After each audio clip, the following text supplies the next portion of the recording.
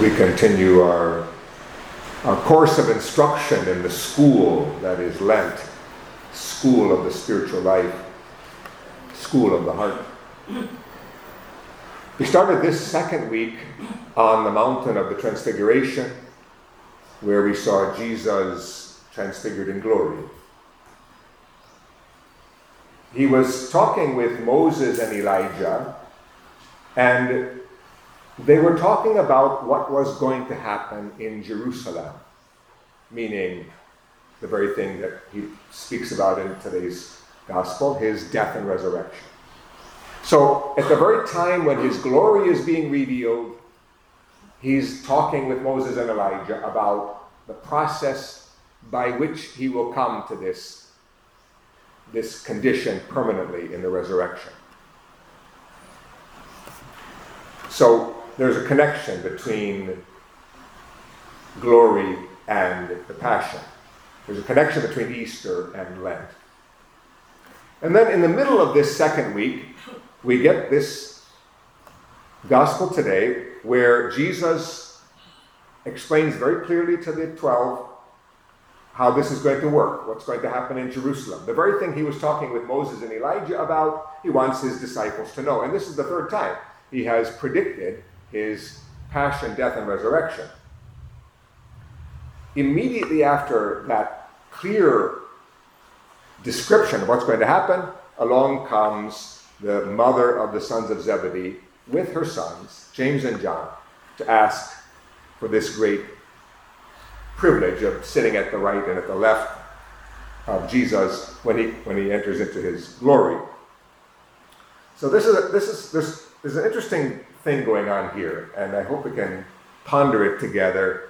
You notice that Jesus doesn't reprimand the mother at all for her seeming ambition. He doesn't even reprimand James and John. What he does is correct them for their omission of the process involved. But he doesn't say, you're not going to enter into glory. He doesn't even say that he won't be at the right, that they won't be at the right and at the left. All he says is that's not his decision to make. That's up to the Father. So it's a very interesting thing he does here. He, in some ways, affirms the ambition to glory, or at least doesn't correct them for it. Now, if you look in the earlier passages of the Gospel, you can see what's building up here. First of all, the Transfiguration. We saw that on Sunday. Although on Sunday we read Mark's version. Here we read Matthew's version.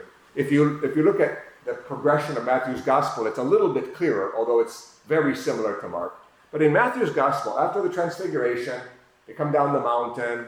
There's a bunch of other things that happen. They have this possessed boy, and then Jesus meets with a rich young man. And then at some point after that, the apostles say, Peter says, well, we've given up everything to follow you. What's in it for us? And Jesus says, when I enter into my reign, when I'm seated on my throne in glory, the 12 of you are going to sit on thrones and judge the 12 tribes of Israel. He says that you're going to sit on thrones. So it's not as if James and John have come up with this idea on their own. Jesus himself said, you're going to sit on a throne, and you're going to be a judge of the people. So it's quite an exalted future that Jesus reveals to them. Now, we learned on Sunday that Jesus told the apostles, those three, Peter, James, and John, not to tell anybody about what they saw. So let's take it for granted that they didn't tell their mother that they saw Jesus in glory. But they might have told their mother what Jesus said about sitting on a throne. And their mothers are pretty good at this, might have picked up on their renewed enthusiasm for following the Lord. She might have realized, hey, there's something great in store for my boys. Let me see if I can, pull a few strings here. And that's very easy to imagine. Almost any mother would do that. And that's not a bad thing, as long as it doesn't violate the will of God. Now, there's a little more involved here. If you look up this woman, the tradition identifies her as Salome. or sometimes Mary Salome, one of the disciples of Jesus. Salome, in Mark's gospel, went to the tomb when Jesus was buried, and on Easter Sunday too, one of the three Marys. So that's why some people refer to her as Mary Salome, one of the Marys. And Matthew's gospel says that at the tomb there was Mary, his mother's sister, and then Mary Magdalene and somebody else. And so there's some speculation that this Salome might be related to the Blessed Virgin Mary somehow. Now, Catholic tradition is that Mary was an only child. The Blessed Virgin Mary is an only child, so maybe not, they were not sisters, but maybe cousins or some kind of relative. So if Salome and the Blessed Virgin are relatives, that would make Jesus and James and John relatives too, some kind of cousins. And then you could say, well, maybe so. I mean, we don't know. But if it's so, you can imagine why their mother might feel a little bit more, how can I say, she would, a little more confident to make this request. Like she's got an inside line. Her boys are already in the inner circle, and she's she's in the family, so she can make this special request. Why don't you, put them up a little higher? Okay, so that's all human dynamics and not all bad, but it has to be purified. And the way that it's purified, and this is true for us now, we have to get our own journey in the picture here. The way that our desire for glory is purified is by following Jesus through the process of the Passion. What Jesus says, take up your cross, deny yourself, take up your cross, follow me. That's the process that leads to reigning in glory. And they're inseparable. The process and the result are inseparable. You can't say, I'm going to reign in glory. I'm going to jump from here to there. You can't go from the base of the mountain to the top of the mountain without climbing. It just doesn't work. That's not how it works. So Jesus here tries to, he's already spoken clearly about what's going to happen, but he tries to get the two sons, the two brothers, to understand more fully what's going on here. He doesn't really address the mother at all. In Mark's gospel, the mother doesn't even show up, so that's a little bit strange. But anyway, he really speaks to the two brothers, and he says, you don't know what you're asking. You don't know what you're asking. Not that it's you don't know what it means to sit in glory. Of course we don't know what that means. But you don't even know what I'm talking about when I'm talking about what's happening in Jerusalem. So he says, can you drink the chalice that I am going to drink? And they say, we can. Maybe they don't know what he's talking about in that symbolism of the chalice, but that is a well-established biblical symbol of suffering. The chalice is, to drink the chalice is to share in suffering. It comes from the Old Testament. They say, yeah, no problem. Let's get on to the glory part. And then he says, you will drink my chalice, yes, but it's not up to me to decide where you sit. Now, if you know good religious artwork, you know that in pictures of Jesus reigning in glory, the ones at his right and at his left, one is always the Blessed Virgin Mary. She has a special place, not only at the cross, like she's depicted here, but in glory. And who's the other one? Well, we talked about this in the days of St. Joseph, the year of St. Joseph. Well, maybe it's St. Joseph. Some people say it's John the Baptist.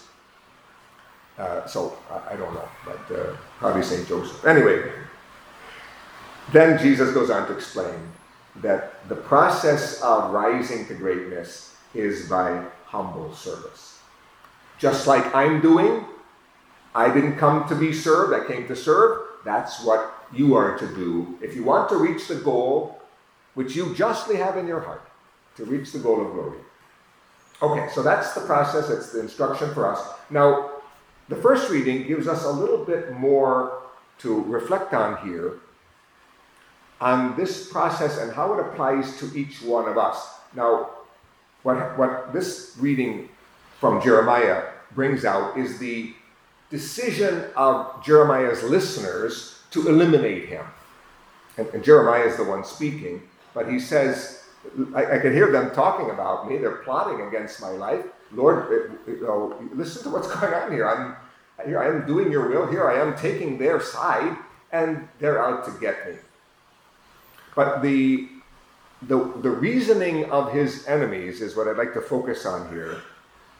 Let us contrive a plot against Jeremiah. It will not mean the loss of instruction from the priests, nor of counsel from the wise, nor of messages from the prophets. So let's get rid of Jeremiah and everything will be fine, because we still have prophets around, we've got wise men around, we still have the priests. So all we have to do is get rid of Jeremiah and everything will be fine. Now, what I'd like to point out here is the danger, this is true of any of us, of choosing one thing in our life, one evil, one vice, one weakness that we're not going to correct, and thinking that if we just leave that one aside and improve ourselves in every other way, that we'll be fine. And that is a disaster in the spiritual life. And especially in Lent, our focus is not on everything that's going fine. Our focus is on that area of our life where we are at fault, where we are weak, where we do tend to sin. And anyone who goes to confession regularly knows it's usually the same sin every time. So there's a certain weakness in our nature that has to be purified, has to be drawn up before the Lord and his mercy. And we can't just skip over it and say, I won't deal with my problem of lying, or my problem of greed, or my problem of lust, or my problem of pride or arrogance, or whatever, my hot temper, whatever it might be. I can't say, I won't deal with that one. I'll let that one remain and just pray more. No, because that's like saying, I'll just get rid of Jeremiah and keep all the other good stuff. Why is it a disaster? Because as soon as we decide, and this is where sin comes in, as soon as we decide for sin, we corrupt the whole spiritual person. Because that decision itself is what blocks the flow of grace. So this decision against Jeremiah, they say, we'll still have the priests and the prophets and the wise. No, they won't. No, they won't, because they won't be able to receive the benefit of the priests and the prophet and the wise because of their own decision against Jeremiah, their own decision against the Word of God, the Word that makes them feel guilty or challenges them to change. Okay, this is Lent. This is the time for us to let the Word of God challenge us, to let the Jeremiah, the prophetic word that disturbs us, to let that sink in, not to avoid it or eliminate it, not to make decisions against what is actually good for us.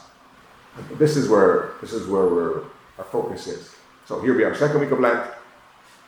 We are striving for transfiguration. Yes, we want the glory that God wants for us, and that's good. But we cannot bypass the difficult process by which our sin is exposed and healed. So we're James and John, and our mother is interceding for us, but the way is the way of the cross.